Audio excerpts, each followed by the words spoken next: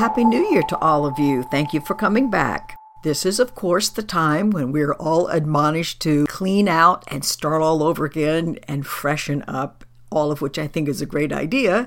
I, too, like to clean out the closet, the drawers, throw away files in your computer, and so on. That feels like a marvelous thing to do.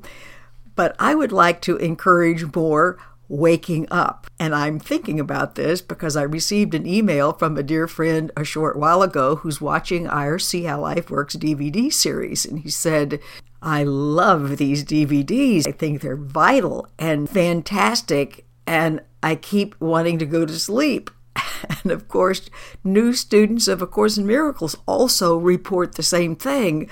They'll start to read or practice, and all of a sudden they have to go clean out the closet, walk the dog, take a nap, go shopping, do anything but pay attention to this material. So he said, I recognize my ego is trying to send me Valium bombs to make me go to sleep, but I am determined not to.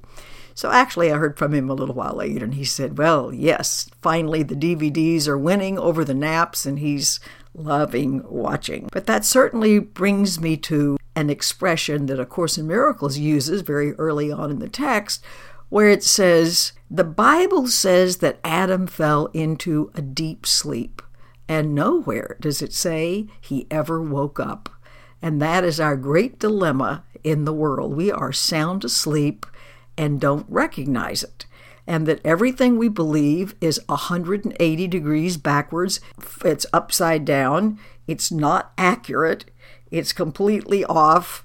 And no wonder we've made ourselves all so crazy, because our foundational premises are totally untrue in this world.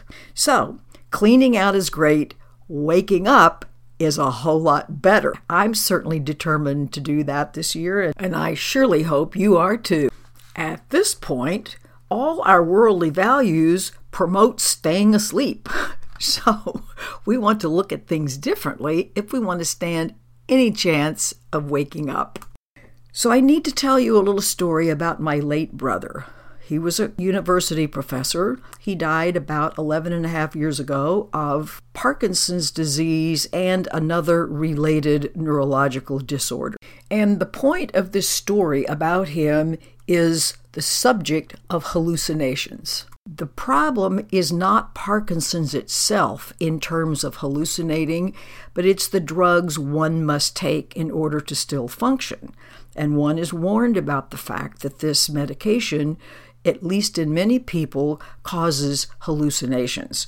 So, it's fine to know that, but the problem is that when one is hallucinating, one doesn't know it. It's not like you're given advance warning, like, now what you're about to see is a hallucination, because it's just as real can be when you're in this. And to give you an idea of the really devastating effects of hallucination, here's a little story. As his disease progressed, he could no longer teach, which was absolutely heartbreaking to him. He loved his work, and he was very much considered a legend in his own time. But during those last times when he was living at home with help, a very dear friend of his stepped up to the plate in a really amazing way. They had been friends for decades. They were both professors. This man was just amazing. He arranged for other professors and graduate students to fix food and bring to him. He arranged for people to pick him up because he, at some point, could no longer drive his car. There was a heroic effort on the part of many people, spearheaded by this one particular dear friend. So at some point, we had to move him into an assisted living place, and I went up there from Florida to where he lived about every 6 weeks for the last 2 years of his life, because I promised him I would go through his dying process with him and never abandon him in this whole situation. So on this particular trip up, after he had been in the assisted living place, but not too terribly long, I said, I understand that, and we will call this man Tom. That's not his real name. Came in to visit you a couple of days ago, and he got this very angry, stern look on his face, which was an unusual look for him anyway, and he said, Yes, he was here, and I never want to see him again. I was just floored. How come? He said, well, he brought his wife and daughter with him, which did not occur in the time and space reality that most of the rest of us are inhabiting, and then went on to describe some goings-on between this man and his wife in front of the daughter, which he thought were awful and depraved and all kinds of other things, and as a result of this totally despicable behavior, none of which happened in anybody else's reality, he never wanted to see him again, and so far as I know, he didn't. He died less than a year later. And what a great example of deciding that someone is an enemy based on a hallucination and not what's really happening. But when we're hallucinating, logic is of no use to us. For instance, he decided that snakes and rats lived in the closets of his assisted living place, and it didn't do any good to open up the doors and show him that there was nothing in there from our perspective, because they were, so far as he was concerned. He saw them there. So we had to go to a ritual every night, or the assisted living people did, of putting chairs up against the doors to his two closets, and that somehow kept the rats and snakes at bay. So using logic was of no use. He saw them. And the same is true with us. The Course knows it can come along, or we can come along and say, the world you're living in is a dream world. It's a hallucination world. And most of us would say, well, you're entirely crazy. This is reality, and you need to be locked up. You can begin to see the 180-degree off situation that we have going here. So what one can do in a case like that, where he is so distraught and so upset over this behavior that never happened, everyone concludes, no, the wife and daughter were never, ever in that building. So this was clearly something that he was seeing that no one else was. So what can we do for one another if we begin to recognize we are in a hallucinated state, and therefore we make enemies of people who are not our enemies, whether they're family members, colleagues, people of other ethnic, religious groups, other age groups. It doesn't matter. When we turn anyone into an enemy, we are turning a dearest, most beloved part of ourselves into an enemy, because we are so delusional ourselves and don't know it. So if we can begin to have that worldview, if we can begin to be kinder to ourselves, to realize we have all been driven crazy by our own unrecognized guilt, much deeper and more pervasive than we have any idea about. And we can listen, we can love, we don't have to agree. When I tried to comfort my brother, I didn't agree with him.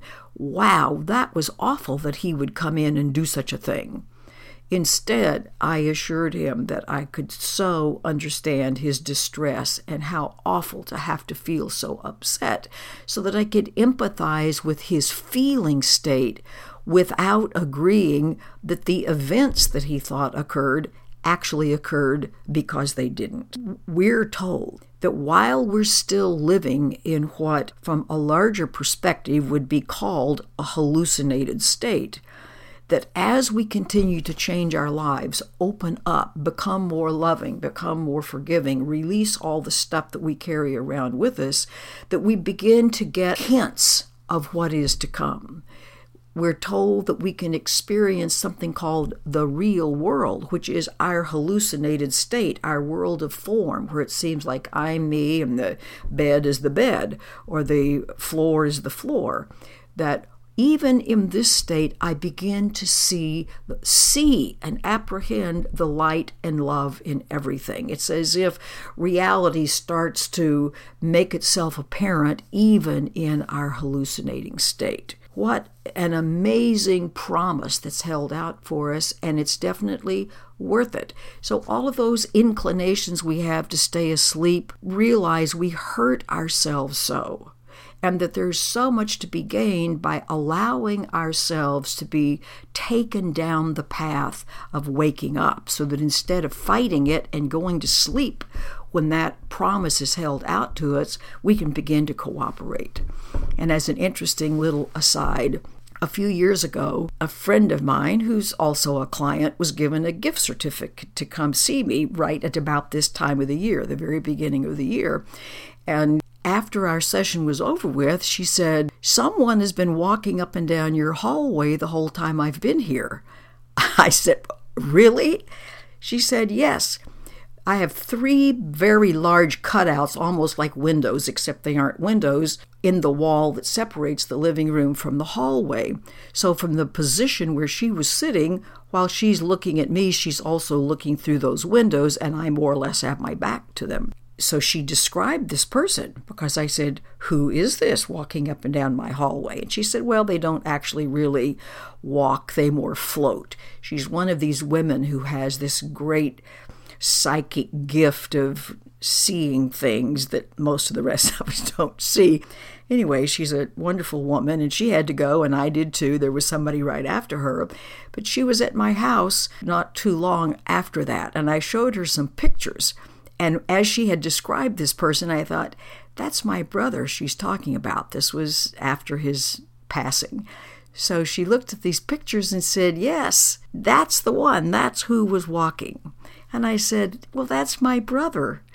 And why is he here?"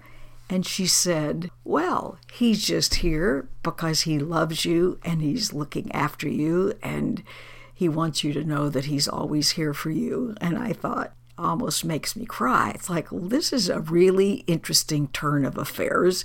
I looked after him when he was in his hallucinating state, and now he's apparently looking after me while I'm still in my hallucinating state.